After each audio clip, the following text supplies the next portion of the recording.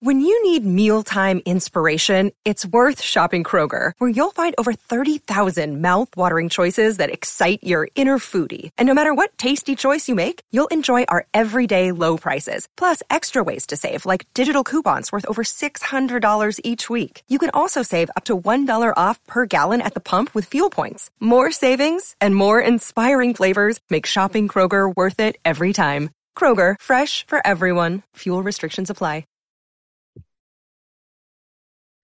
Hello and welcome to the latest episode of the Brighton Rock podcast. With me, your host, Russell Guyver, talking about the beautiful club within the beautiful game, and with two new debutants for the podcast are joining us today. I have with me Ryan and I have Tiffany. Welcome to the podcast, folks. Hello. Good to see you both. You're both looking at me from the same Zoom screen, and you are based in Brighton, I think. Is that right? Yep. And we're based in Brighton, about 10 years now. Yeah, more than 10 years. Oh, wow. Excellent. Brilliant. So the reason we've got you on, well, as Brighton fans is one thing in general, but more particularly, I sort of met you guys at an invited event for supporters groups earlier this season after Roberto De Zerbi had joined us. And I think it was during the World Cup. In fact, during the event, McAllister scored his goal in the World Cup, which was great, his first goal. I thought this is interesting. We've got a lot of Asian fans in present here. You guys are both from Hong Kong originally, is that right? Yeah, we came from Hong Kong. Yep. Excellent. And are you the Hong Kong Seagulls? Is that the official designation? Yeah. So, yeah, we established it. Since I think we have this idea about 2019, right before COVID, I guess. Yeah, I think so, yeah. Yeah, and we developed this idea with getting in touch with the supporter service and looking to getting our well, basically at the time we have a Facebook page in Cantonese, obviously. They were about I think a few hundred-ish people following, since, Brighton's not the most, the biggest club in Premier League at the time, right? Mm-hmm. So, we were trying to get to promote the team, in Hong Kong. And, well, basically we get in touch with them and the team just getting better and better. And yeah, somehow we got to get it really official in about when? I reckon it's because the delay happened because of COVID. So we were trying to do this 2019, and then it just been a little bit of a bumpy ride, trying to get that sorted. But then once we got that done, then at the time, because we've got the Facebook page, and then it is run by our president, which is, he is actually the president because he's in Hong Kong, and he set up that Facebook page. And without that page, there's no, I would say we don't really have, without his contribution, yeah, there won't be us. So basically what he does is he does Cantonese live commentary on Facebook for every single game that the Albion is in. Even cup game. Even no live. And then I think, so that's where it was started. And then at the time when 2019, we got roughly about a couple hundred, and now it grew into, I think at the moment, 2,000? It's 2,000 people-ish. Wow. So, wow, that's really taken off, isn't it? Yeah. That's brilliant. I have to admit, I wasn't too well aware. I'd seen a couple of accounts on Twitter and things like that, so you can tell there's some interest. But I didn't realise there was so much interest actually until, really, what you've just said, following on from what I noticed this season with people at games and everything else that's been going on. And that's incredible. It's great. So it's been going. So it was established relatively recently. So it is last year in the summer, so kind of like about August time. It is in conjunction, kind of like it happened with a lot of things happened obviously after COVID, and then a lot of actually, due to different reasons, but there are more Hong Kong immigrants, people that are in the UK now as well. So there are additional reasons, and obviously there are students as well. And then we've got this little community going on, and hence we also felt as in supporting a local team, then we have to establish like our own supporters club. Yeah. Kind of thing. So. Yeah, which is great. I think it's good. The more supporters groups, the better, I think, because it just creates more and more of an interest and generates a lot of excitement as well. And particularly when you've got these events such as the one we mentioned that we were invited to earlier, it's a chance for people from different groups to meet up as well. So there's that element. Otherwise, I wouldn't have been chatting to you guys probably at the moment. Right. but it's really good. I'm loving the fact there's so many members. I mean, that's superb. But let's talk about you in particular as Albion fans. You just said, I think it was off air before, that you've been in Brighton, is it, for 10 years, around that sort of time. So how did you come to be in Brighton? How did you come to be Brighton fans originally? And when did you actually start supporting the club? Was that 10 years ago or more recently? It all started, I visited the UK in 2008, visiting a friend, a family friend, which they based in somewhere nearby. And somewhat that was the first city I visited at that trip, which is Brighton. I kind of feel like, it's really similar to what we have in Hong Kong. It's by the sea, a seaside city. It just, reminds me a lot of Hong Kong, and it's just, I like it a lot more better than the tourist places it is a tourist place. Well, but I mean, yeah, it's compared to London or some other, popular destinations, I really like Brighton. And I started, and actually our family friends, they have the season tickets to access to the games. At the time, I think we were championship or somewhat, yeah. I guess so, yeah. And well, that was the first live match that I watched in England, and I just start to feel like it's somewhat to be my local team, but not as much at the time. But then, the feeling grows stronger and stronger by time. Great. About you? Well, it's roughly the same. And then, come here to study, and then it's just that you have to support your local team, no? So once you decided to stay here, then I just felt like, this is a club that we should support. And especially this club, they do a lot of things with local community as well. And it is something that it's not like a lot of the bigger clubs, in a sense.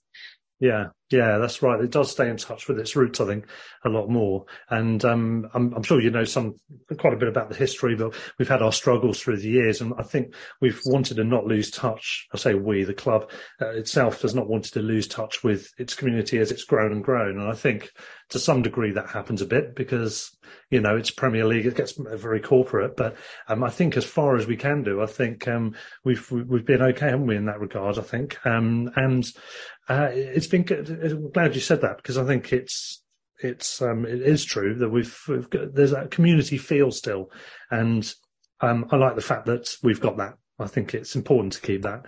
And also, yeah, you're right. It is a bit of a unique city. I think it is unusual. It's not your typical place. I don't live there anymore. I'm in London at the moment, but I love going back down to Brighton because that feels like home. There and thereabouts is where I was born and brought up, and it's always been a great place. But how have you found it in terms of the football? So you would have seen the promotion season, which is great time to be alive. It's really good. You would have seen the celebrations, I'm sure. Were you going regularly to games, and how did you celebrate when we got the promotion? Well, at the time, we only got season ticket roughly about 2 years ago. I think it was kind of like lucky and unlucky, but we do actually feel like maybe we got hold of the season ticket because of COVID, because after COVID, a lot of people dropped out of their own season tickets, and it opens up quite a lot of space for other people who are like us, who are trying to get it, but wouldn't be able to. But now we've got it, and this is our second season with our season ticket in West End. So yeah, but I go to matches like regularly since well, let's say for the 7 to 8 years, I guess. I watched the game that we got promoted, but I wasn't in the stadium. Yeah, but at the time I think we were both studying in Brighton, aren't we? I don't Or sometime like that. 2017 this would have been, so I don't know if that helps you place it. But, yeah. But that's great. But you get the feel for the feel good factor around the city at the time, I'd imagine. Party time wherever you go for those few days. Great stuff. Yeah. And so, yes, you've got your season tickets now. You say you've had those for a couple of years, which is great. And did you say it was the West you're in? Yeah, West Lower. West Lower. Oh, okay. Yep. I'm in the West Upper. I'll look down. I'll look down, see if I can see you down there on tomorrow. That's a great place. Yeah, West Lower. You get a really good view from there, and that's a great location. You've been enjoying it so far, no doubt, because the football's been great, hasn't it? Yeah, indeed. I think we started when we first started watching it regularly. We were getting a lot of draws, like under Graham Potter, right? Yeah. Somehow we weren't the biggest team, and no one hoped for us to win all the time, right? But then, I think when we start watching it regularly, they keep scoring very last minute goals. Do you remember with Neil Maupay and everyone else? Yeah. And just got that feeling, like this team is really special. And well, recently we're superb, No, I can't complain at all. Yeah, we had a lot of fight last year. The number of draws we had, the number of draws which came from as you said, from late equalisers, was incredible, wasn't it? We had, as I said, we had both the Palace games. We had, obviously we had West Ham, we had Southampton, I can't remember the others offhand, but I think there's about 7 or 8 of them, all with late goals, and even when it was late winners as well, I think once or twice. Yeah. I was about to say, don't talk about Palace game. Yeah, well, yes, this is the we're looking ahead to the Fulham game. This is part one of probably a 3-parter talking about the Fulham game. So we're going to be previewing that a little bit with you guys, and then also as part of a match day thing tomorrow. But looking back to the last game, yeah, very, very briefly, it's very frustrating, isn't it? Because we've had such a good season, to drop points there. Well, yeah, we could have done better, actually. Mistake by goalie, shots we may have scored from, but when all said and done, we were robbed by the ref as well. And we got into my calculations with the draw against Villa, if we'd had the penalty there, with wins against Leicester and against Palace, if we'd have had the decisions given our way there, which we should have done, we'd have 5 more points. We'd be 1 point off the Champions League with a game in hand. That would have been nice. And also ahead of Tottenham with 2 games in hand instead of 5 behind them with 2 in hand. However, despite all that, it's been great, hasn't it? And even though we dropped points last weekend, it's been a great season, hasn't it? How have you found it? I mean, last season, as you said, lots of late equalisers, and there's the beginnings of something. You could see the fight there. But as Ryan said there, we've been superb. We've stepped on with the managerial change and all the upheaval. Regardless, we've managed to step on. How have you found, Tiffany, the football? It's been great, hasn't it? Yeah, I think it's really down to the management. They have really done a great job because, as you know, last time when we went to that meet the Serbi event, and then they were Paul Barber was saying about how they always got someone lined up for positions and stuff like that, which is brilliant because everyone outside of the club was kind of like, oh, Brighton's got everyone of, the coach and players, everyone, got bought. And then everyone's kind of like, oh, they are not going to do well. They're going to end up like, I don't know, Southampton, Swansea, I don't know, other teams that have been stripped of talents. But then we ended up actually fighting back better and better. And then that's very, very I don't know what's the word to say. It's just fascinating. I like how we surprise our, people who support other teams. Like, Yeah. yeah, like, you just brighten. It's like middle to small. I think the thing as well is because we are from Asia, and then a lot of the media that we're exposed to are, in Chinese or like wherever. And then back in Asia, people would probably be more likely to support the Big Six. It's easy for them to get access to Big Six, right? Because they are big teams, they've got the money, or because they've been winning trophies and stuff like that. And then it's just generally people would be like more into those teams. And it is actually quite interesting and funny to look at their comments, because a lot of them, they don't really understand football in the local perspective. And then it is funny when they kind of, I don't know, we just basically surprised everyone, I would say. Yeah, because you've got the Premier League brand and the focus is just at the top end, which of course usually is the Big Six, at least after a few weeks of the season. So for us to be somewhere thereabouts, it must throw a few spanners in works amongst the media. You see when you watch the games here and the highlights and the coverage, even now here, there's still this focus on the big clubs, just in England as well, isn't there? In terms of when we beat Liverpool, it's about how Liverpool are playing badly, and the same with the other teams. It's only starting to swing a little bit more as it's persistently happening. I think people are gradually, willingly or begrudgingly giving us more credit bit by bit as it goes on. And as long as we can keep doing what we're doing and keep having succession planning and getting new players and new staff to cover as and when someone's nabbed by the Big Six, if we can keep doing what we're doing, then we could have a future ruffling feathers in that way, which would be nice, wouldn't it? But talking about on the Asian subject as well, of course, this wouldn't be the reason you were supporting, because we didn't have anybody specifically at the time. But of course, we've had, unfortunately, no one from Hong Kong, but we have of course now got Kaoru Mitoma, who's joined us. He went back out on loan initially, but now he's settled into the team, and very quickly, particularly with one or two people having been sold, he's gone right up the rankings in terms of best players. He's got to be right up there now.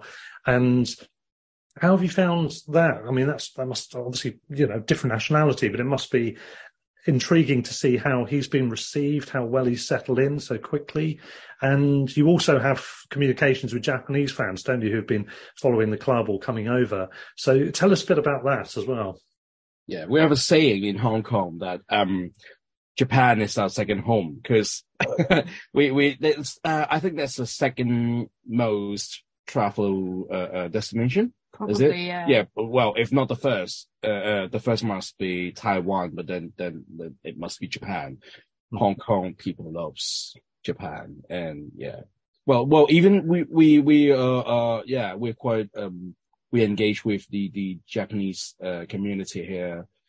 We watched the World Cup together with those other fellow Japanese supporters, mostly Japanese, but there were a few. Who's that? A teacher. Japanese friend. So I think he was mentioning about there is like someone who is English, but then I think he's in the uni, teaching in the uni. That's why he knows quite a couple of Japanese students. In the uni, and then it was kind of like a little bit like coincidence as well. So we obviously I've already got friends who are Japanese here, but then, you only have this limit, access to a certain community. But then we coincidentally met some of them when we are heading to a pub and a bar to watch the Japanese game. And that's when we kind of expanded and, kind of broadened our connections with them, because we just know a little bit more people now. So we've got like that. And then, and we bumped into so many in the stadium and many in the stadium. Away games. It is quite interesting as well, because most people seeing us as Asian. It is a bit of a stereotypical thing, but it's not like an offensive way, obviously. But it's interesting how everyone saw us, and then the first thing they would say is Mitoma. But if you call a fellow Hong Konger, if you call him Japanese, they won't be offended, to be honest. All right, okay. Offensive, yeah. Fair enough. And Yeah, I mean, it's very noticeable that larger numbers all the time seem to be coming from Asia. I'm assuming a number are from Japan in particular as well to see him play, particularly this season. The Bournemouth game was particularly noticeable. How many? Well, I would guess the majority were Japanese, the ones I saw at least, because my wife's Japanese and I've kind of got an idea of the kind of, you could sort of tell a bit in terms of looks, and also sort of behaviour and mannerism sometimes, kind of. And I would say there was a large number of Japanese people at that Bournemouth game for sure. Probably a load of people were tourists, maybe just who travelled over. It's part of their itinerary when they've come over to England. But in terms of Japanese community here, what sort of numbers are we talking about in terms of fans who would probably call themselves either casual or serious Brighton fans now? Any ideas? Don't worry if you don't know. I think they need a little bit, I would say, education, because at the moment it is very much to do with Mitoma, and you know, there's no denying it, and then it's not wrong, you know, they're supporting because they're supporting their own their hero basically of their national team. So it is not a wrong thing, but it would be nice. It would be nice to get them, you know, to know more about Brighton. Yeah, but then if not, then you know. Well, it could be a doorway in, can't it? We've had a friend of the show, Amir, who's Iranian American, and he followed the Albion initially. I think he was looking for a team. He wasn't happy with he did something on a computer to see what, one of those programs that says what your ideal team would be. And I think it was Swansea or something. He went, no, I don't fancy that. And then he thought, right, okay, well, we've got this Iranian player, Jahan Bach, playing, so I'll pick them. And obviously, he's long since gone now already, and Amir is still fully on board with the Albion, which is great. So hopefully, some or even all of those Japanese fans might stay attached to us, even when Mitoma goes. I'm saying when because it's going to be inevitable, isn't it? Unfortunately, hopefully not too soon. I'm hoping we can keep him a bit longer, but. No, that's great. Yeah, so it's up to you guys, by the sounds of it, as acquaintances of the Japanese community, to keep selling the notion of them staying Brighton fans. They keep telling them they have to support their local team. Absolutely, exactly. That's it. I want to kind of point out the thing about the Bournemouth game is I think it's with the Bournemouth game is because it's kind of like more like a lower category game, so that's why it's easier for someone that's without season ticket or Albion Plus to buy the tickets. That's the first thing. And I would reckon a lot of them might not be local in Brighton anyway. So they might have come from other cities. Like, for example, they might be studying in Leeds. We've met people, Japanese students that came down from Leeds. Twice. I think the a Leeds couple of group, times actually. Met them. That came down a couple of times just to basically try and see whether they would be able to see Mitoma in action. Yeah. And then obviously you get some from London and then other places as well. And then I think we saw tourists before as well, like people that are actually traveling and kind of like a family, and they barely speak a lot of English. They're kind of like a little bit hand gesture, trying to communicate, kind of tourist. I think we've got a few hundreds of like Japanese. Every game. Yeah. A few hundreds. But within Brighton, the area, I think maybe about that as well. Maybe 100-ish that will follow football. Yeah. Maybe. But otherwise they would just support Mitoma. Yeah.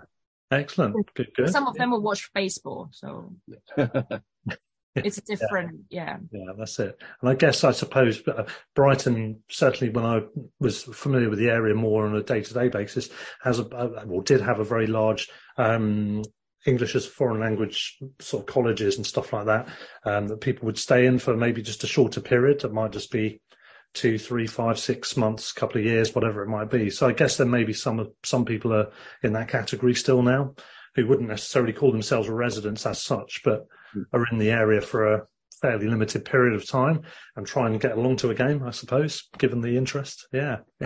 We bumped into the Japanese TV crew as well at that Bournemouth game, and they were standing around outside on the way up to the stadium, and got chatting to them. I think it's the ones who filmed the video that's been going around with the interview that was done on the Sunday with Mitoma. So it's it seemed like a festival of Mitoma, that Bournemouth game. Hopefully it won't be the only one. Hopefully it's going to be a few more, starting with this weekend's game. So as I said, we're going to do a bit of match day stuff for the Fulham game in parts 2, and there might be a part 3 on this podcast.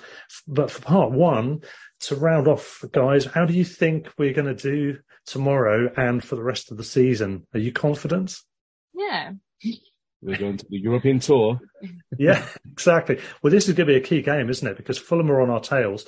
We've got the 2 games in hand and the better goal difference on them, level on points, and that's great. But if we were to lose this game, suddenly the initiative will feel very much twisted the other way, a bit like with Arsenal in the title race, the same kind of vibe. But then again, if we win it and we go 3 points clear with the better goal difference and the 2 games in hand, I wouldn't say it puts things to bed, but it would put us massively in the driving seat in terms of one of those teams. We've always got to worry about whether Liverpool and Chelsea hit form, obviously, but we've got to avoid defeat, haven't we? But can we get the win? Fulham are a bit of... we were a bit of a bogey team for them in the Championship, but they've been a bit of a bogey team for us in the Prem. They beat us this season at Craven Cottage, and we've not beaten them in any of the seasons we've been in the Premier League together. So not to put too down a point on it, but can we win this game? It's going to be huge, isn't it? Well, it's kind of difficult, but yeah, like I can't remind me if we've ever won them in Premiership. I don't think so.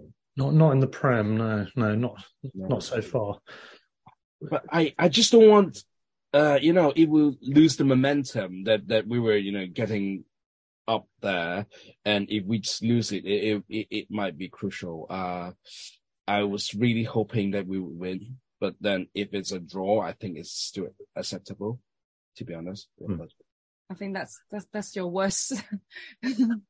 Acceptable. Worst. But I just can't see why Mitrovic is a friend, and don't underestimate the defense of Fulham as well. They were actually good.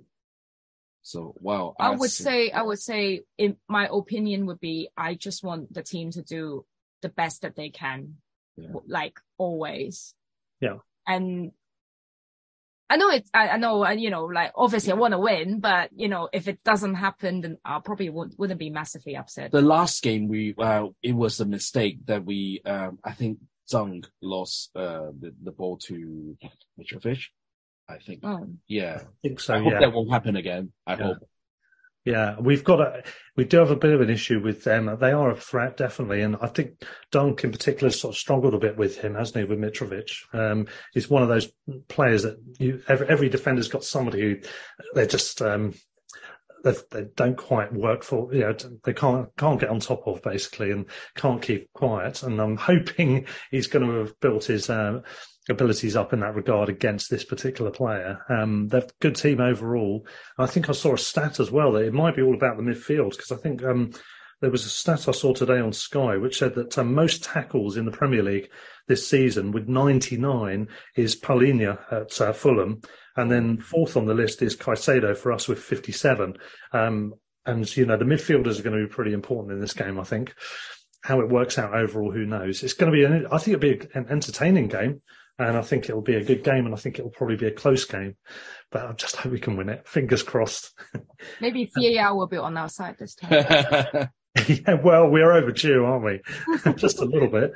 Oh, excellent. Well, Ryan, Tiffany, it's been great to have you join us. Thank you very much for doing so. And we'll look out for you again at games and maybe have another chat on a match day somewhere. Well, you're welcome to join us as well post-match. We told you already where we meet post-match. So look us up any home match day, and we'll be happy to do that. Let's hope maybe Mitoma gets the winner again, just to keep the Asian theme going over this weekend. That would be nice. And thank you for joining us. Thank you very much. Okay, cheers.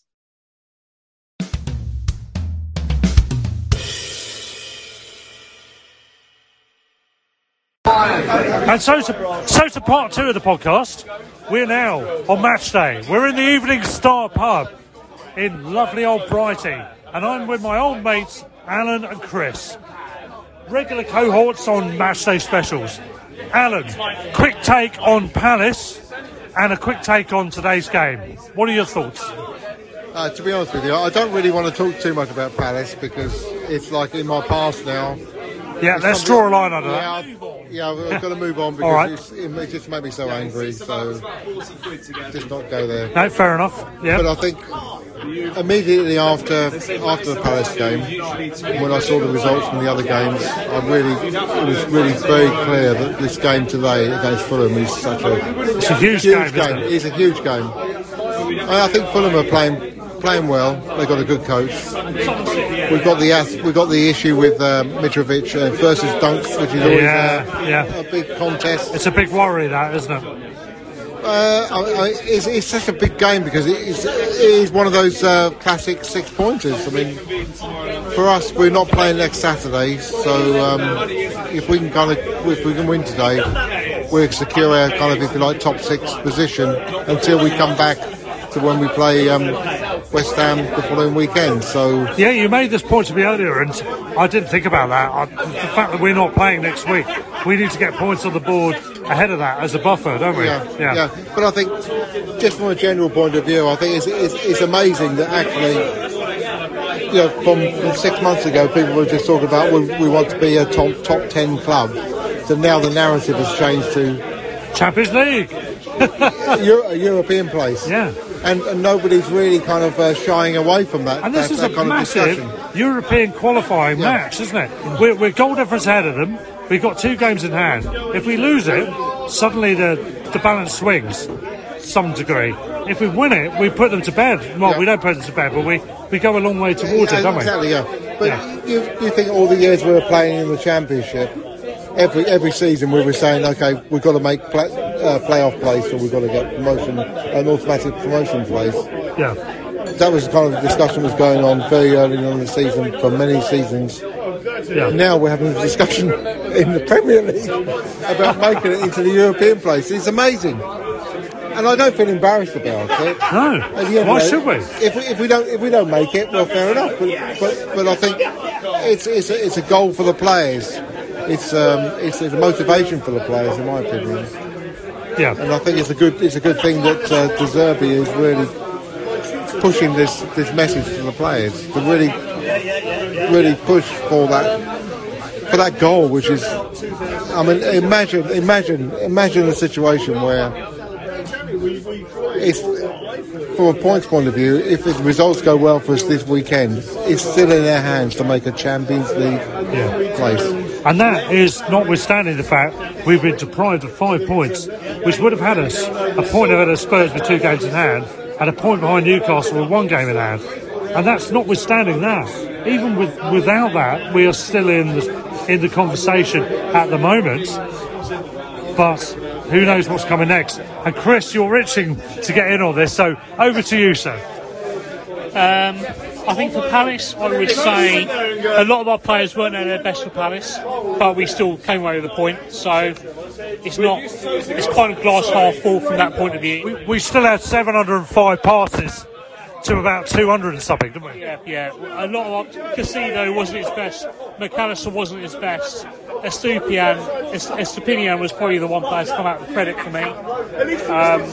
Sanchez, needs looking at really. We need to have a think about that.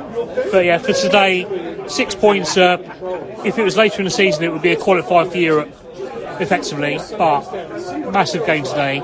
If we win, with the 2 points in 2 games in hand over Fulham, so it's a big game today. A big game. It is a proverbial 6-pointer in that respect.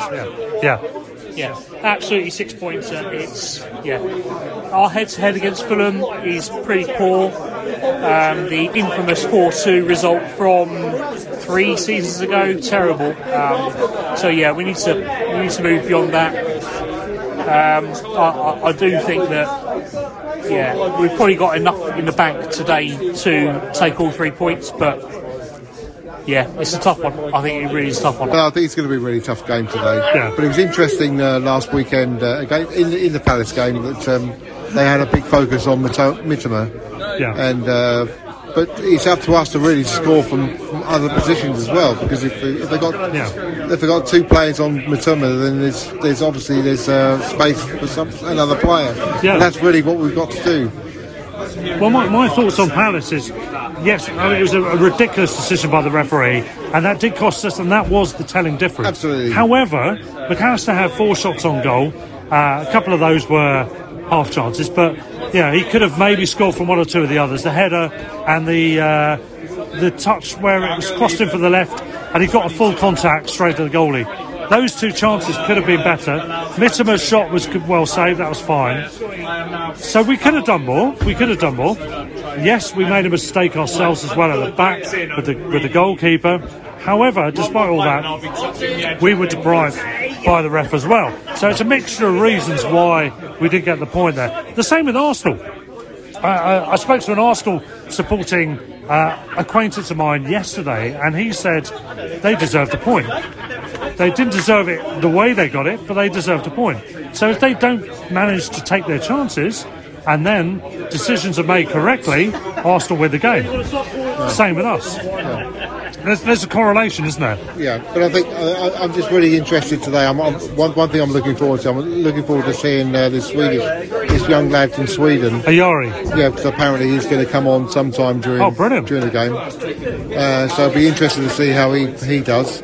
He's one of the replacements. The other player that I've got this kind of feeling about is this Buonanotte. Buonanotte. He looks like he's fresh-faced young lad, 18 years old. Well, he's just an Italian romantic comment at the end of an evening, isn't he? Buonanotte. But I think the interesting thing with McAllister was that he played further forward. He played that kind of more number 10 role, but he just couldn't score a goal. Yeah. It'd be interesting to see whether he plays back again with his double pivot again with Caicedo, and maybe he puts somebody in place. And obviously, with Lallana missing, I think Deserby likes Lallana in that kind of almost like number 10 position at the front, and he's not available. So I'm not sure what Deserby's going to do. So we've got to see what the team sheet's like. See who. Yeah. Could have just mentioned a couple of other things, by the way, before we forget. A couple of bits of general news. UEFA have commissioned a report about the Champions League final last year. Liverpool fans suffered post-traumatic stress disorder off the back of Hillsborough. A number of those people were at that final last year, and they had to go through it all again. And the report was leaked. Liverpool were not happy with that. In terms of what's happened, major failures by UEFA and the French police. Should they even be given another event in the near future? It's been a disgrace, isn't it? It's disgusting. Yeah.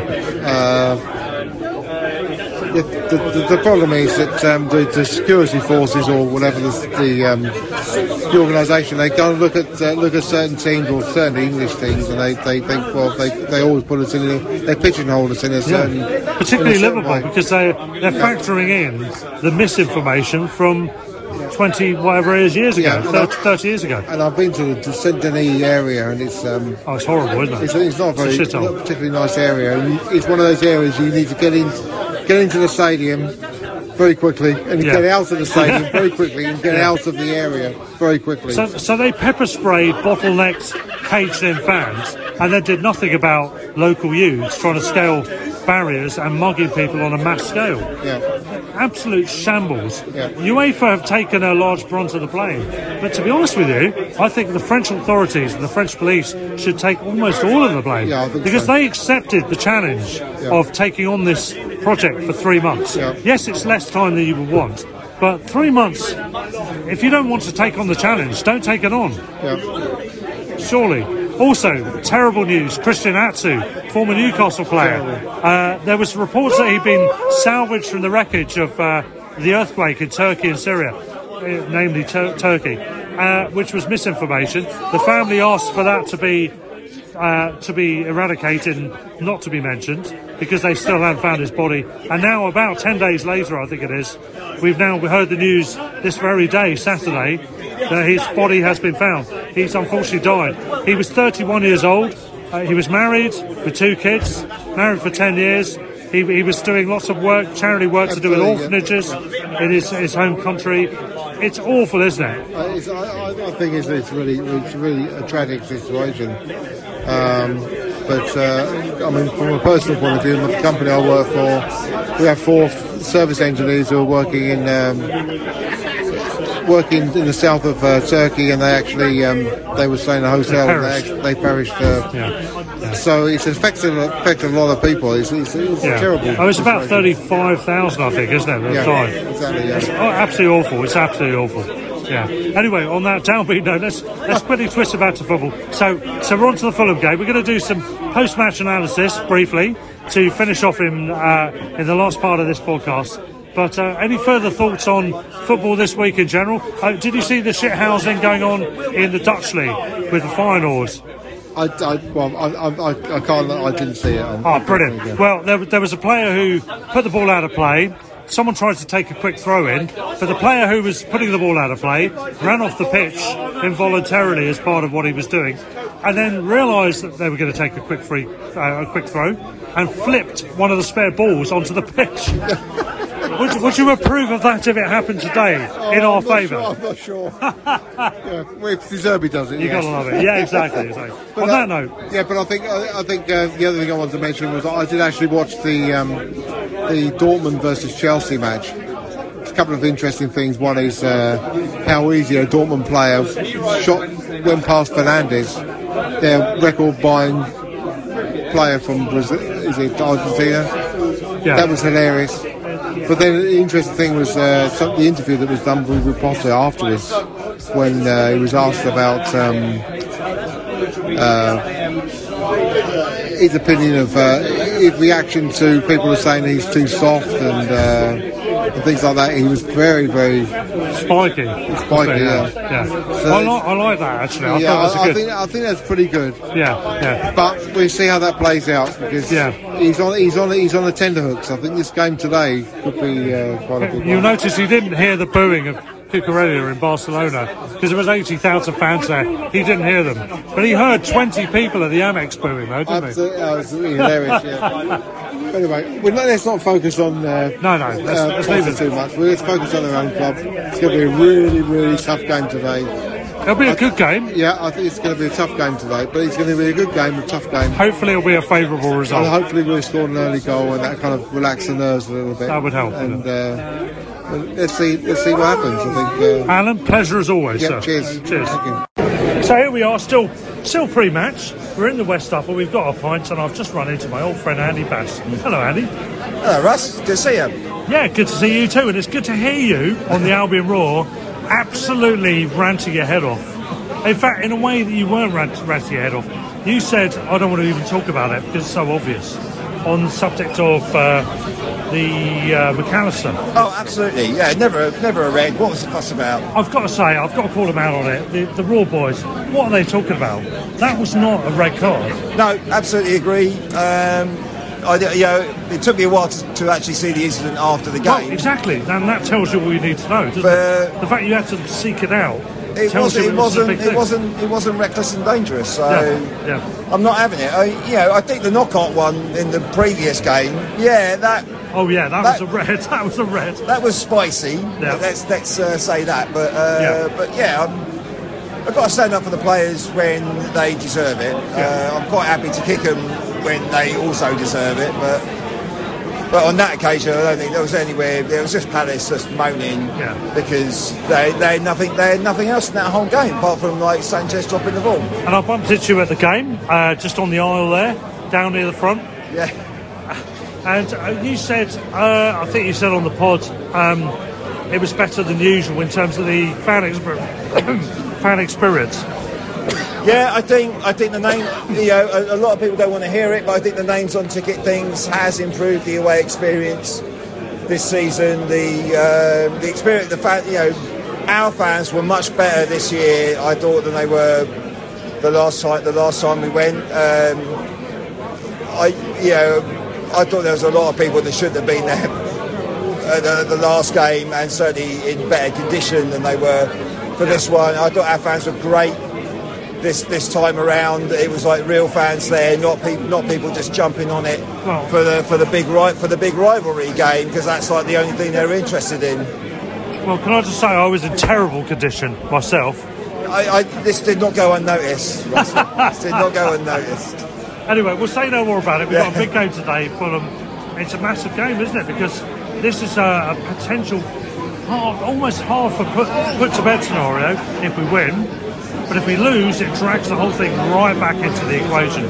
Absolutely. There's a lot on it. And yeah, I'm confident in the players, but I am nervous about the consequences of a negative result. But what this game represents, outside of like our own vested interest in wanting the Albion to win, it's really like there's us, Fulham and Brentford, like are now looking to like one of us is going to make that leap into that top 5, top 4. Yes, I think so. And I think 4 is in play because Newcastle don't score enough goals. I think that will catch up with them eventually. So there is a chance for one of like the good guys to get in there, and this is part of it. This game is a big part of it. If we can win, go a point behind Spurs, 2 behind Newcastle. They've both got games you'd think they should win, but are by no means given this weekend. Then we can really get right in that race. And you know, if the Qataris are going to buy up Man United, then this might be the last chance for a team outside of that little exclusive nation-state club to get in there. Yeah, I'm becoming increasingly aware of the notion that we are being squeezed out here. This might be the year. Newcastle next year will go again. They'll be stronger probably. Yeah.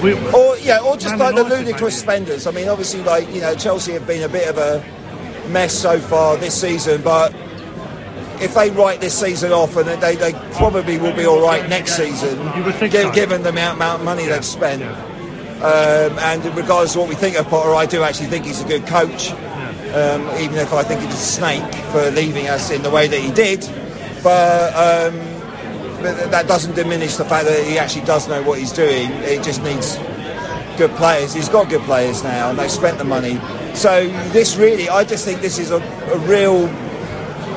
One of us has got to get in there. One of us has got to get in there and force one of those bastards out. And Brentford and Fulham, with all due respect, are newer to the party. Surely it's our turn, isn't it? First? That's not how it works. I'm biased. I'm biased. I think we're possibly the best of the 3, but I think we're all operating in a similar fashion at the moment. I think we're all operating in a similar fashion at the moment, and it's great that there is a chance for one, you know, for someone outside of those elite group, using, but you know, the parentheses here, but the elite group of media-friendly teams. Like one of us has got to barge in and spoil their party, and today's a big part of it. And I think Fulham, for me, are the only team that have really outplayed us this season. They did a number on us at Craven Cottage. I don't think our fans gave them enough credit at the time for how well they played against us. And we didn't set up as well as we could. We set up. I don't know what Potter was playing at. So having just praised him a little bit, but I thought he got that completely wrong on that evening. And it wasn't until like the last 20 minutes where we were like panicking, and we got back to some semblance of a rational shape that we looked like we might be able to get back in the game.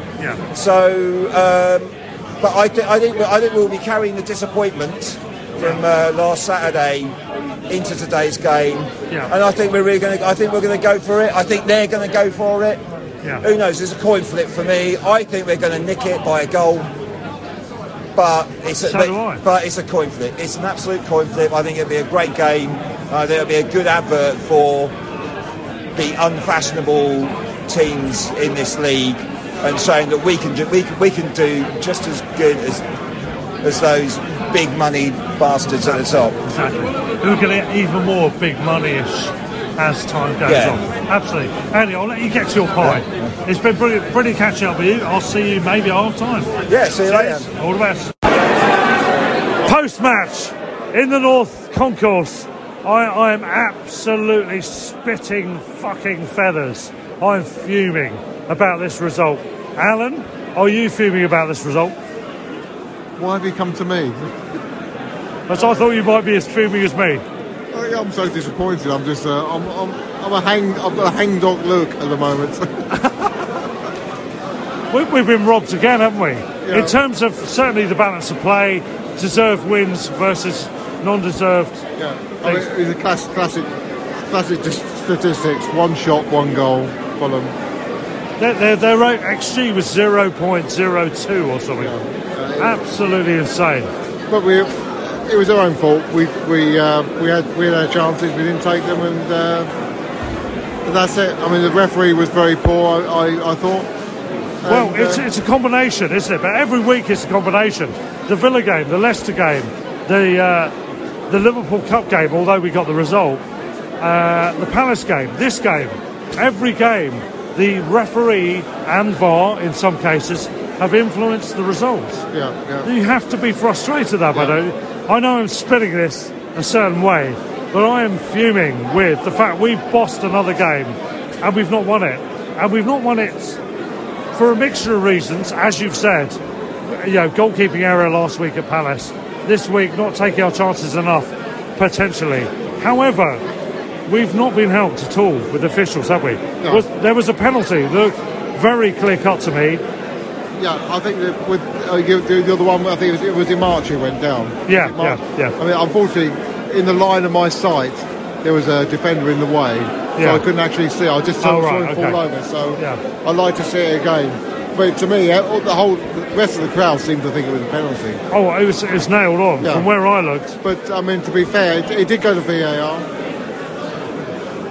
It did go to VAR, and they didn't give it, so... Yeah. Let's quickly go to Chris and John. They've got to go in a minute. Let's get their views. How did you feel about the game today? Robbed. Yeah. What are you most annoyed about? Fed up with getting done over by the referees. That's me too. We, as we quoted before the game, we were 5 points worse off than we should have been, in my opinion, and goal difference worse off because of Man United away earlier in the season. I do believe that is our charge for Europe over. Yeah. We're being undermined by the officials, aren't we? Yeah, with Liverpool winning, that's it. I think we've done that. I don't think we'll do Euro now. And we played well, didn't we? We could have played better. Right, just to mention, we're watching in the North Concourse, Newcastle 0, Liverpool 2, and Nick Pope, has been sent off. Nick Pope, 2-0 down, has been sent off for Newcastle. You can't watch the replay. That's Newcastle season's over. Well, we can finish above them. The problem is Liverpool are storming up, aren't they? They're storming up. John, very quickly, while we look back at this comedy scenario, what was your thoughts on the game? Very disappointing. Very. What was most frustrating for you? The referee. Yeah. By a country mile. And it's again the same thing, isn't it? Every week. All the time we've had to be fucked. The play acting, just let them get away with it. We've had to be fucked over so many times to be on the points total we're on. We should be so many more points ahead, shouldn't we? Sorry, we're distracted by Nick Pope's sending off. It's absolutely brilliant. Watch this. He's handballed it about 10 yards outside the area. Is that what we're talking about? How many yards outside the area is he? About 30? There's got about 20 yards out. It's incredible. Brilliant. Well, you've got to laugh about that. But anyway, back to the Albion. Frustrating, isn't it? We could have taken more chances. However, refs, week after week, are fucking us over, aren't they? We seem to be on the bad end of a lot of bad decisions lately. Yeah. A lot. And I don't even know his name. I don't care what his name is today. He fucked every element of this game up, didn't he? The flow, it was terrible. It was terrible. Oh, well. Yeah, go on, John. Go on, let it all out. There's not much more to rant about, really. It's all been said. It's just shambolic. Fair enough. So, Alan, you're saying our players may be a bit too quick for the referees? I think the way we're playing, actually, we're a little bit too quick for the referees. I think we're too slick in our play, and basically they can't keep up. Yeah, you might be right. We're too good for them. We are. We're too good for the referees. Yep. We're too good for the referees. He's just too quick for you. He's just too quick for you. I don't know. We've got to look at the positives. Who knows? Yeah, I mean, it's very disappointing. Obviously, the fact that now Fulham have got 38 points, we only got 35. We're not playing next Saturday. Yeah. And then all the other sides are going to have a chance to overtake us, including now Liverpool. By the yeah, because we're not playing next week. So it's just a little bit downbeat. But I always look at the positives. Yeah. De Zerbi is always learning from our teams and our players. Yeah. Learning things all the time, and I think we love De Zerbi, don't we? We do. We love him so much more than Potter, who fucked up again today. Oh. They lost at home to Southampton. Well, I think. Do you want a history lesson, Graham? It's got to be pretty dodgy for Potter now. Yeah. They've got the European game. Is it next week? And they've lost the first leg this week. They've got. Is it next week or the week after? They've got the home leg, and they're 1-0 down. So that I think is going to be the game.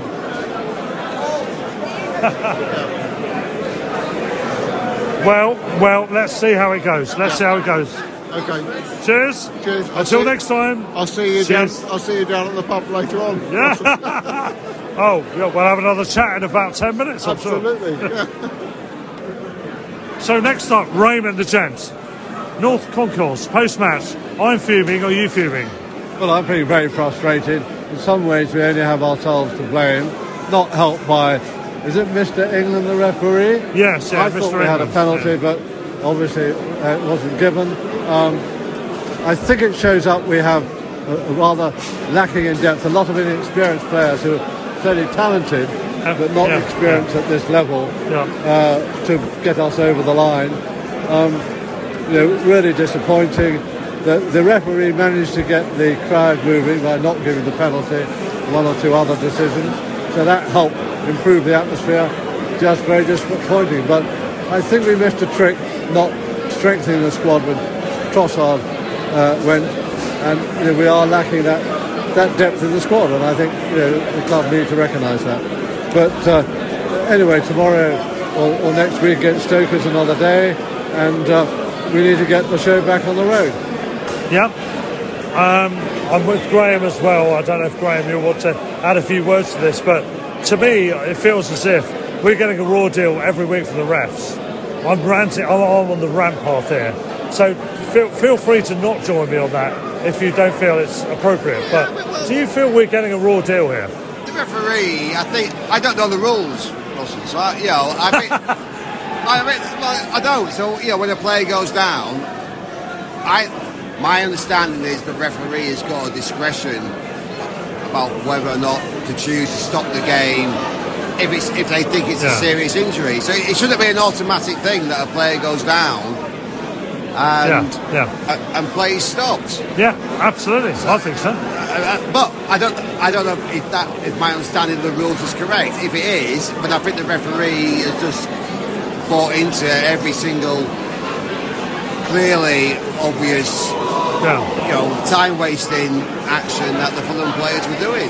Yeah. And that's hugely frustrating. I'm in despair because when we play any of the big six, we don't get any decisions.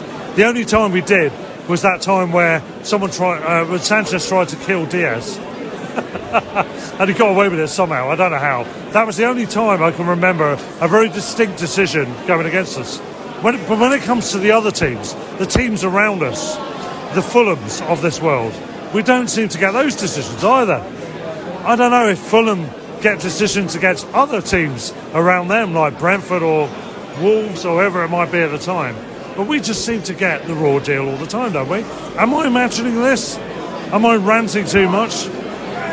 Probably. Well, that's okay. That's what this is all about.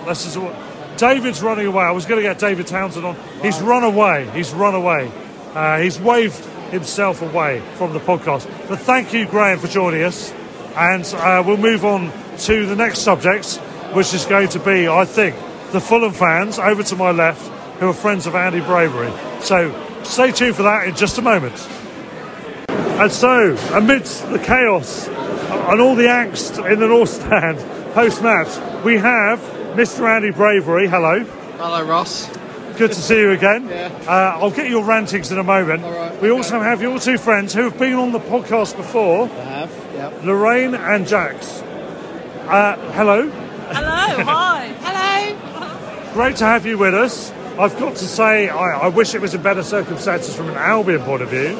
You must be happy with the win, obviously. But what was your take on the game? Let's get Lorraine first to you.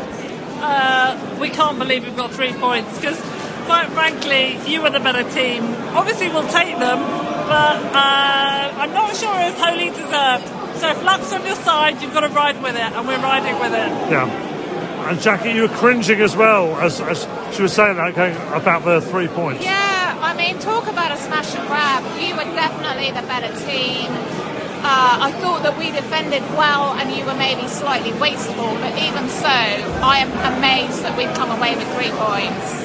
Yeah, as we were saying off air, I'm already fuming about what's happened today in terms of decisions, referees, all that stuff. I don't know if you wouldn't have had a very good view of the penalty during the game. I don't know if you've seen it back on the screens, but it looked like there was a clear-cut penalty again.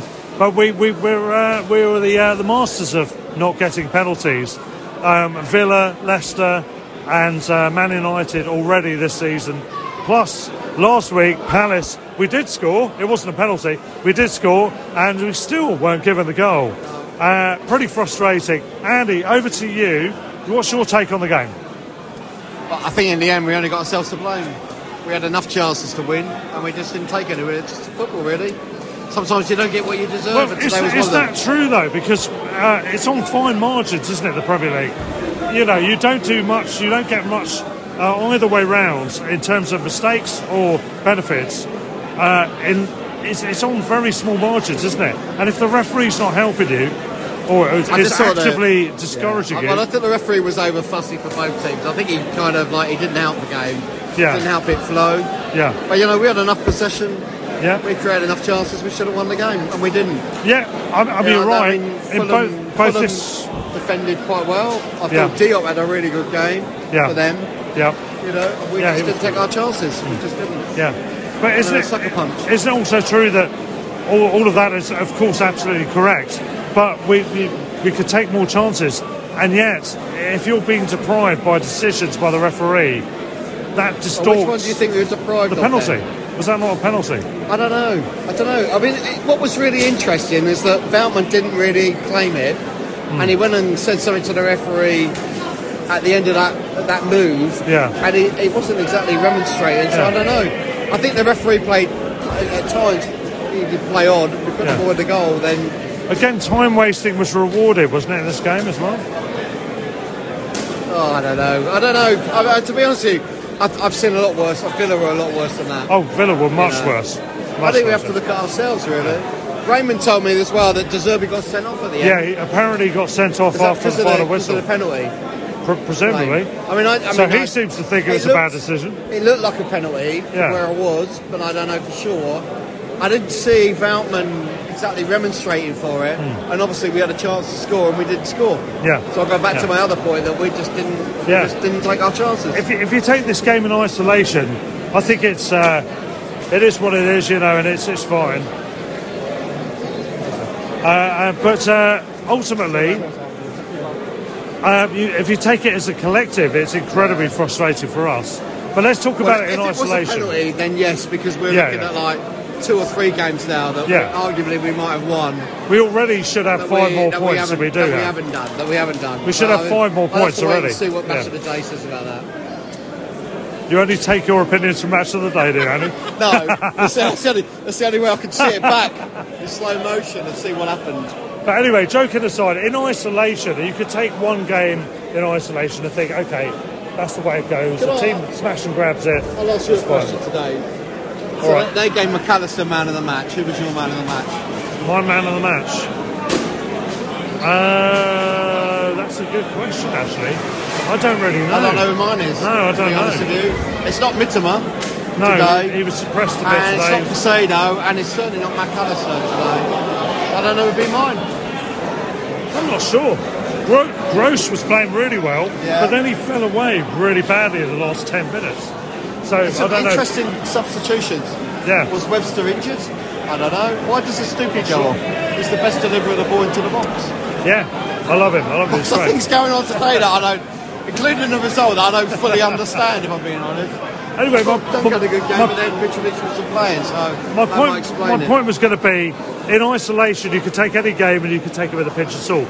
My issue is the collective, ongoing decision making that's going against us, which has us many points below where we should be. However, let's get the Fulham view. Obviously, you talked about the game today. How has the Fulham season gone so far? Lorraine, to you first of all. Well, we just wanted to stay up, so obviously we are happy. Well, you've done that now. 17. Well, you've got 38 points now, so I think you're safe. It's fine. But going back to Brighton, honestly, you played brilliantly, but I would not concentrate on a penalty. I am not objective. I'm the opponent's fan, but it was not down to a penalty shout. You did not do your finishing as you should. Yeah. You had plenty of opportunities. You could have put the ball away a dozen times, and it is nothing down to. It's not down to one refereeing decision. You were not clinical enough, but you were better. You were better than Fulham on the day, and you should have won that match. And we did. And somehow, whether that's psyche or luck, we did it. Right? Yeah. And Jack? I think what I'd add to that, you mentioned the substitutions. I think you got worse after the substitutions, and we got better. That's an interesting point. I think that your starting lineup was really good, and they lost their way a bit with the substitutions. Whereas, obviously, Manor Solomon came on and scored, which is, what we were hoping he would do. But we seemed to get better and more determined after the substitutions, and I'm afraid you didn't. That's an interesting point, and I'm not quite sure what was going on with the substitutions. I can't get my head around it, I have to admit. That was a bit odd, and we put on at one point 2 attacking players and took off an attacking player and a defensive player, so obviously there's something more proactive in that, but beyond that, I don't know what was going on there. I'm not sure. Very frustrating day for us. I mean, fair play, as you said, we took your chance. Do you reckon now you're on 38 points, you're ahead of us, we've got 2 games in hand and a better goal difference, but you are 3 points ahead? It's probably, roughly speaking, that's about even, isn't it? Listen. How do you see it going? Do you reckon are we worrying about Liverpool? Liverpool, as we're talking, they're coming towards half time, 2-0 up, Newcastle are down to 10 men. I think it's safe to say Liverpool will win that game. Do we both need to just accept they're going to go ahead of us? And will Newcastle stay ahead of us as well? To be honest, I think for us, we're not that bothered. We are just happy to have a good run in the Premier League, cement our place, be sustainable. All our fans were thinking we were going on a European tour. I don't care about that. I just wanted to stay up, have a cup run, and then just keep in this league. We've been up and down for too many seasons. We wish Brighton the best, because I have to say, great team, and we love the way it's run, and we have a lot of similarities in lots of ways. And actually, you deserve to be here, and we're not bothered about 6, 7, 8, 9. It's just that let's have a good season and let's enjoy well it. said. Will you go with that, Jackie, as well? Yeah, I agree with that. We're having a good season, you're having a good season. I think you've got your 2 games in hand, which could well come into play, but on the other hand, we've got the points on the board, which is always worth having. Yeah, exactly. Yeah. You can never assume points from games in hand, exactly. Yeah. Well, on that note, thank you very much for joining us, and we wish you the very worst of luck for the rest of the season. And Chelsea in the nicest way, obviously.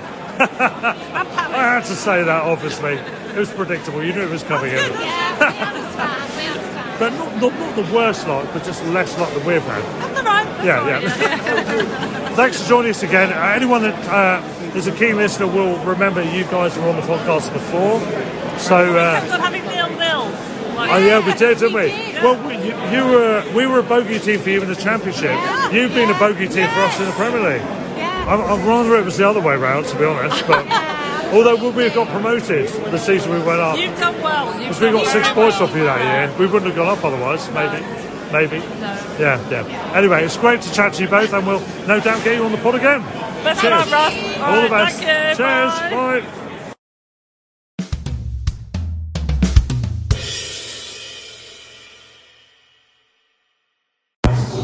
And so to the third and final part of the podcast, where we've now fast forwarded to Tuesday night. I think it is Tuesday, isn't it, boys? Hope so. Where it's the aftermath of the game. We'll talk about that very briefly in a moment. I'm with 3 old college friends on a reunion. We're in Hayward Heath at Lockhart Tavern. Lovely food, lovely drinks. I'm with Dino, Phil, who's been on the podcast before and who does the Film 5's podcast with me, and Gareth. Firstly to you, Dino. You are a Worthing boy, born and bred. Indeed, yes. And but for your sins, a Liverpool fan as well. Absolutely, yeah. Very quickly, a word on Liverpool. How's it been? It's been agonising, isn't it, this season? But is it? Wait to ask these. No, because are things on the way back? Because you're now a genuine threat to our European place, of course. Yes, we've needed those 2 victories. It's certainly put us back in contention. It's been a tough season. It's been a real tough season. I think our expectations, particularly after last season where we almost won all 4 of those trophies, expectations are high. Got a new striker in, but injuries have just absolutely killed us. Yeah, and also an ageing midfield. It really shows up. Midfield 3 is to play that Klopp system, you need energy, you need legs, you need good players. We've got the good players, unfortunately, we're stuck in their 30s, and that's the problem. What happened to that kid you signed from Italy? Is he still the Brazilian one? Oh, him. He actually played yet? He hasn't played yet. I think he's played for the reserves. But Arthur, I think he's... So you've got, is it Bajicic? I can't remember his name. Yeah. I don't know. He looks funny. He looks great. He's fantastic. I mean, the goal against Newcastle, we just sold a dummy to the Newcastle player, set it up, and then Gakpo went there. Absolutely fantastic it was. But, been a tough season. On the way back now, I think. And the bottom line is, if you're a true Liverpool supporter, it doesn't matter where we finish this season, Klopp is the best. We support Klopp no matter what. He'll rebuild us, he'll do it again, and we keep the faith. Yeah, I mean, he's a great manager. It's just circumstances have played against him. You were pushing on all fronts in every single game. We had Neil Atkinson from the Anfield Wrap on, and he was talking about this. He said there wasn't a single game where there wasn't something on it. Absolutely. And you're pushing for the quadruple. Full on, all the way. It takes its toll, and the squad's got old, but Klopp knows what to do. He'll rebuild in the summertime. Injuries have killed us as well, but hopefully we might be pushing Brighton for that European spot. We'll see how it goes. I think the Liverpool result at the weekend, 2-0 away win, is probably more beneficial than not, because it's more likely you guys will overtake us anyway, whereas Newcastle could have a blip. We don't know what they're like with regards to the rest of the season. But let me quickly get your views on Brighton. How have you, looking from afar, because you've not been going to any games locally, but what's your perceptions of us in general recently and in particular this season? Surprised, pleasantly surprised, and really impressed. The football that's being played, the way the players have embraced a lot of change, a lot of new systems and whatever, it's been absolutely fantastic. And I think they are, if not one of the revelations of the season. And with the manager you've got now, he could really take your places. I think you've just seen an element of what he can do. The players are obviously motivated with what he can do. They believe in his system, they believe in his mentality. They saw what he did in Italy and other clubs. And I think those players can go, I don't know, I think Europe is absolutely bob on this season. I think you're going to do it. There'll be a little drop, most clubs do that, but I think the manager has got the right mentality, the players got the right mentality, and I've been really, really impressed with Brighton this season. It seems to me that Brighton are every football fans' second team in the Premier League now. Apart from Palace fans. Apart from Palace fans, obviously. I'd agree. I'd absolutely Maybe agree. Southampton as well. It's nice to see clubs like Brighton here, because you don't want to see the same old teams at the top. You want to see some new, fresh blood there, and that's what Brighton have done. But they play the style of football that's really exciting, and I think as a Brighton supporter, Ross, I'm sure you're absolutely thinking, my God, if this is the future, this is what Brighton going to be. Wow. Unbelievable. I'm so made up for it. It's superb. It's brilliant. And to think it's the local team as well. Exactly. It's just Fulham through thick and thin, mainly thin, and for them to happen to be the team that's now gone this far up, it's just off the scale. It's brilliant. Just a quick word as well. People may have just heard me mention your name is Dino. It is Dino. People may guess that is an Italian name, so you probably quite particularly pleased that De Zerbi is a gentleman from the same parts of the world as your ancestry, at least. Followed him closely when he was in Italy. Did an amazing job with an unfashionable team. Took them into unbelievable places, and I think. For me, as an Italian and a passionate Italian supporter of the national team, I think when we're finished with the current manager, who's done a cracking job for us, we've got a ready-made replacement. Obviously, for Brighton fans, I'm sure you hope that'll be sometime in the future. But I think he's on course to be the national team manager in the future, definitely. Certainly, at some point, he'll do the job for sure. For sure. Over to you, Phil. So we've had you on, of course, and Film 5s. We've got another one. Well, we've got the second part of a Laurel and Hardy being published this week. And we've got our films of 2022 coming out, which we'll be recording in a week or two. Monday night drinking. Yeah, check that out. But coming back to the football, I know you've not been able to catch up with this weekend stuff yet, but we've been having a great season overall, haven't we? Oh, it's been above, as Dino says, above all expectations, and the fact that we've lost so many players and just managed to kind of get ready-made replacements in without even hardly. I mean. Cucurella goes, and then you've got the Ecuadorian kid coming in, and he's just as good. It took him a little while to settle in. Brilliant, absolutely brilliant. And what's still need a striker, but Ferguson's looking. I've heard that there's a lot of big clubs fishing around Ferguson now. Already? Yeah, this is the problem. The life cycle of the Brighton player at Brighton seems to be shortening by the minute. I've heard a lot of rumours that Spurs are looking. Maybe one or two. Well, they better have some money ready, I'll tell you that. Well, if they have to sell Harry Kane, they might do. Well, true. I think sitting in plain sight is possibly the replacement of Facundo Buonanotte. We signed the Argentinian wonder kid that Tevez has probably slightly overblown, described as the new Messi. That's a bit too much. But he is at number 10. He's already getting fielded in substitute appearances now. He put the ball in the net at the weekend, albeit it was offside correctly. One of two offside decisions, which were correctly given. But he's already getting fielded now. It's as if we're preparing for, dare I say it, Lallana not be able to make it after this season. For a long time now, I think. And his contract's up. I'll be surprised if he's back as a player. We might keep him on the books as a player, but he won't. To keep him around in some capacity. He's not going to get much time. No. But Buonanotte is one of those that can fill in at number 10, and obviously McAllister can play that role amongst other roles. So we've already got the replacements in check. People are looking to us on what we'll do next. We've already done the next, I think. It could be interesting. On the subject of Fulham, just very quickly as well, I think having, off the back of what I said at the weekends, in my half-drunken state of irritation, I'd stand by most of what I said. I do think the ref frustrated and caused the game not to flow to Fulham's benefit because they were time-wasting the whole way through.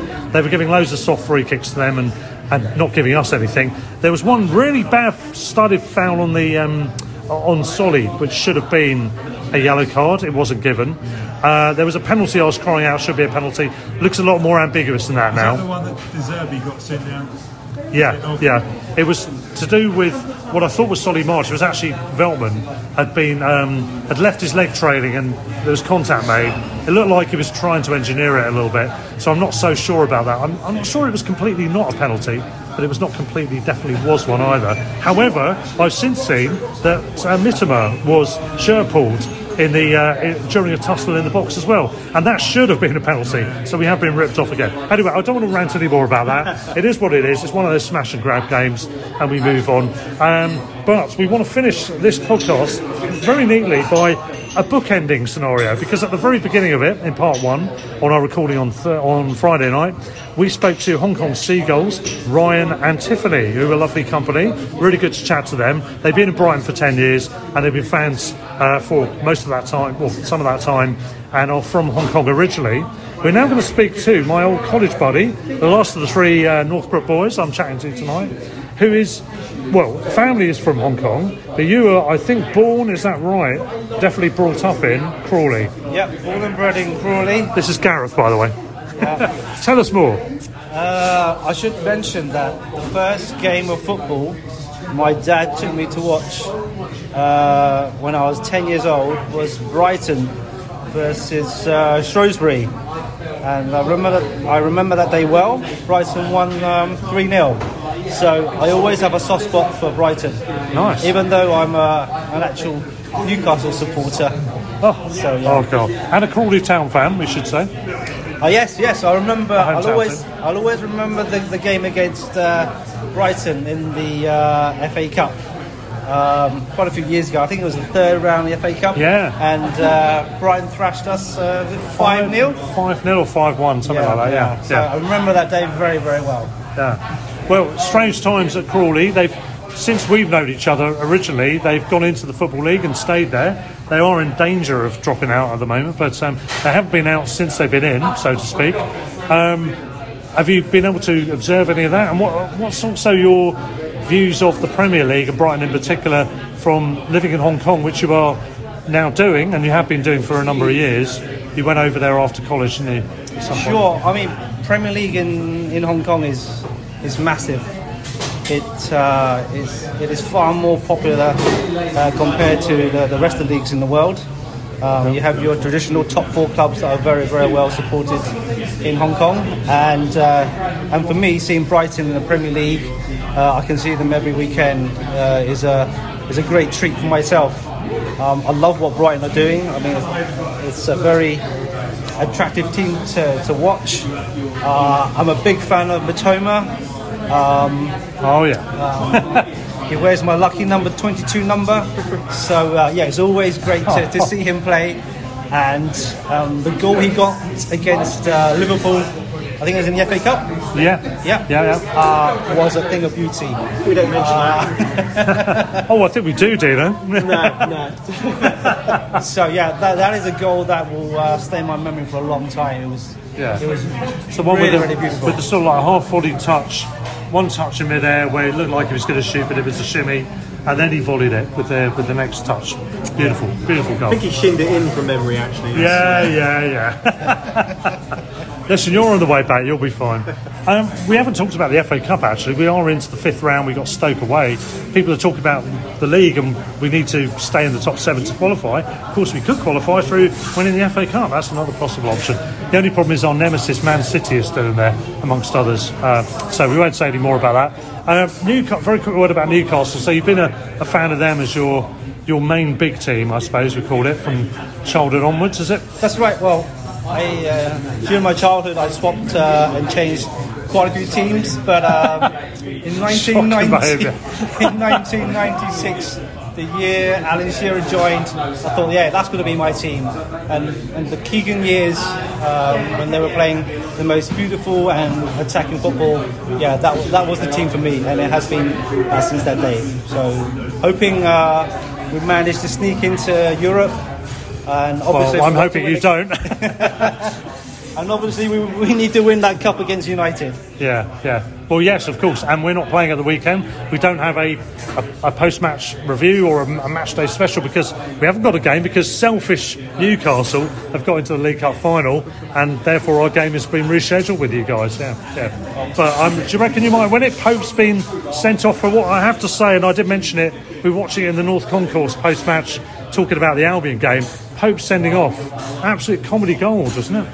It was horrific. It was horrific. It was about 20 yards outside his area. You could see he tried to go to head it again, which he'd already done in the 3rd minute successfully, and he mistimed it, landed below where he thought it was going to. Next thing you know, he's done an instinctive hand out. And pure instinct, Yeah, instinct, isn't it? Yeah. And he's got a one-match ban. How do you feel about that? Do you think it should be in the League Cup? Because in the FA Cup, it's ignored, isn't it, and taken to another league game, but also, I think. If you get 2 yellow cards, it's the game after. So it's just because it's a red That's ludicrous, That's why, it's ridiculous. So for yellow, accumulated yellows, you won't miss the cup, but for a red, you will. It's complete. That's ridiculous. I mean, I have to feel for the guy. You know, he may get more chances of trophies because he's with Newcastle and they're going in one direction, but nonetheless, you know, he's not been in, as far as I know, in a final, apart from maybe a playoff final. Nick Pope, and it's a massive day, and what a shame. Yeah, a real shame, real tragedy for Nick Pope. Yeah, he's probably one of our most important players on the pitch. Thankfully, we have Bruno Gomes back in midfield for us on Sunday. So hopefully that will give some positive vibes for the rest of the team. But yeah, Pope is a big loss. What is frightening is Man United's form at the moment. Yeah, they're really getting in the zone, aren't they? Yeah. And what's also frightening is I think one of your other guys is cup tied, even though you loaned him to Man United, so he can't play for you. But if Man United win, he wins a medal, which is a bit bizarre. Also, what this means is that Karius is playing, not to mention Liverpool too much. For about 3 years. And ironically, as we speak, Liverpool playing Real Madrid tonight. But that infamous game from whenever it was, 2, 3, 4 years ago, whatever it was, the European Cup final. Do you have any hope with Karius in goal? I mean, I think he's been defined probably cruelly and disproportionately by that one match, hasn't he, really? He's a decent goalie, isn't he? I'm dreading it. After seeing that performance in the last cup final of his, I'm dreading it. Oh my God. And what's that? I haven't got the glasses on, Phil. Real Madrid are currently winning 5-2. We don't want to mention 5-2. Real Madrid are winning 5-2. I believe there's an error on the BBC website. At Anfield. Surely we're not losing 5-2 at home. I set it off when it was 3-2 just a few minutes ago. What the hell's going on with Liverpool and Real Madrid? I can't stand Real Madrid. No. I want you to win that game. Yeah. And every time we play, you play them, it's going wrong. Yeah, we were 2-0 up as well. I can't believe it. Yeah, it's unbelievable. We'll sort them out next year in the Champions League for you, Dino. Thank you very much. Thanks for that. And on that cheery note of dreaminess, thank you very much to Dino for his debut. Well, very glad to have you on the podcast. No, good to be there. Great to have you back, Phil. Thank you very much. We'll be chatting on Film Fights. Yes. Look it up, everybody. And thank you on his debut as well to Gareth, our new Hong Kong Seagull, dare I proffer the notion. Thank you, Joygin. Bye-bye. Yes, thanks there to Dino, to Phil and to Gareth for finishing off the match chat to do with the Fulham game and other things besides. Thank you also to our other contributors for this Fulham episode, to our preview guys, the Hong Kong Seagulls, Tiffany and Ryan, and to everyone else, our usual posse during the match day part of the pod. And that signs things out in terms of the Fulham game, other than just on further reflection to say, really disappointed. I think the time-wasting tactics were not befitting of a team of Fulham's calibre and the way they played most of this season. I know they play a counter-attacking style and try to grab late goals to get results, which is fine.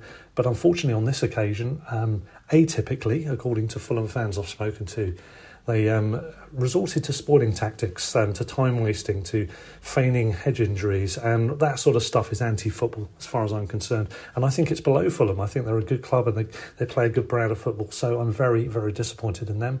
I'm also disappointed we didn't take our chances, of course. That's another way round. It was harder to create chances against a team with a low block, which is what Fulham were after, I think, 10 minutes of flamboyance. I suppose it's credit in one way to Marco Silva to change tactics to try and negate our threat, but I think they went too far. But in terms of our chances, Undav, there's a powder puff header, couldn't generate any power on it after a bouncing ball from the left side. Maybe he could have got more direction on that. That was a tricky one. He did manage to get a more dangerous header on target, just off target, short while afterwards. Buonanotte again seems to have got ahead of Enciso and Sarmiento in the pecking order, and it looks like he's going to play a part. It looks like De Zerbi fancies him to step up just this season. We all thought maybe next year. It looks like it might be part of the equation going forwards for the rest of this campaign, not least because we've heard news that Adam Lallana's innocuous seeming injury from the Leicester game, which took him off the pitch just after we'd scored one of our goals, has turned out to be a season-ending injury, as it appears to be the case now. De Zerbi at the weekend stating that it's longer term than we had hoped, and it's a leg injury, and it's since been confirmed that he is effectively out for the season. So he'll be a big loss. Buonanotte, and maybe the others he's jumped ahead of, Enciso and Sarmiento, need to step up and fill the void. We do need to break down teams better than we did in this game. Lewis Dunk's header as well, a bit disappointing. Webster went piling in, trying to get another header at one point. We're just not quite getting the goals from the centre-backs, are we, at the moment? But hopefully, looking forwards, we can do that. There is a big debate raging about the feigning of head injuries. We'll get onto that when I'm chatting to Peter or whoever else on the next episode, because I think this is a big subject. There's been a lot of chat on WhatsApp groups that I'm on in this regard, so we'll come to that later on. But in the meantime, we've got a break of this weekend, of course, because Newcastle are involved in the League Cup final, so we have a break until our FA Cup 5th round game on Tuesday evening away at Stoke. Can we do it on a cold Tuesday night in Stoke? We'll find out in just a few days' time. We'll have our next podcast after that, by the way, to review that and to get Peter's thoughts on both that and the Fulham game as well, no doubt. So that's that. Final word, really, just a couple of bits of news, and we'll start with that. So first of all, our good old friends, Crystal Palace. The game we were supposed to play with them, and indeed a game with Bournemouth as well, in September, were postponed initially due to the Queen's death and then to a rail strike subsequent to that. The Palace game was finally announced just a few days ago as being the 16th of March, and almost immediately the rail companies announced there was a rail strike, or the unions did anyway, on the 16th of March. So that's had to be brought forwards. The club have requested and had granted that to be brought forward 24 hours, so it's now on Wednesday the 15th of March in the evening. But rail strikes tend to start to open out early evening the night before the actual strike day. So will people be able to get home okay after a match, at about 10 o'clock in the evening? I don't know. I don't know if they've had any assurances from the relative parties or not at the club, but it'll be interesting to see what happens. I'm driving, so I don't mind. But, we'll see what happens with that. So that's Palace at home at the Amex on the 15th of March. We've also now had news of rescheduling date for that other game postponed in September, which is the Bournemouth away game. We will now play the Cherries at the Vitality Stadium on Tuesday the 4th of April with a 7:30 kickoff. And just for reference, there's a couple of other games to do with TV that have been announced for April. One involves a reschedule, the other doesn't. The one that does involve a reschedule is Man City. That game, also at the Amex, is now on Sunday the 23rd of April with a 4:30 kickoff. It's live on Sky Sports.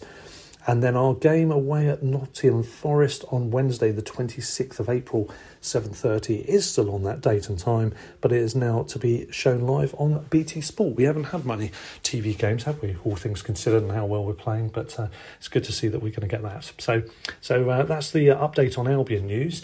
Any further or wider discussions we'll cover on the next episode. But one final bit of news from the general world of football, and it's sad news. As I record this on Thursday morning, we've heard the news that John Motson, affectionately known to all in the football world as Motty, has passed away. He retired a few years ago from a long and excellent career as a football commentator on all the seminal moments that you can imagine through decades of BBC coverage. Most particularly in terms of TV coverage. He was the foremost voice and commentator of his day, and a great guy, seemed to be a lovely chap, and he's just part of the football furniture, isn't he, in England? And it's with a great sadness that we have to say that he has passed away at the age of 77. So rest in peace, Motty. We'll be back next time with a podcast post-Stoke, probably. In the meantime, final notice board thing, if you could possibly give us a review. We need some more reviews, guys. 5-starers on iPhone would be fantastic. That would be the best scenario for us. If you can review us and write anything, that's fine as well. All of that helps with algorithms to get us more interest and possibly better guests as well in the future. We'll see how that goes. But thank you if you can give us any reviews either on iTunes or on any of the other platforms available. Also, you can sign up and contribute to us as well on Patreon. All the details are in the episode notes on this podcast and indeed others. But thank you again for listening as always. And until next time, stand or fall, up the Albion. Sports Social Podcast Network.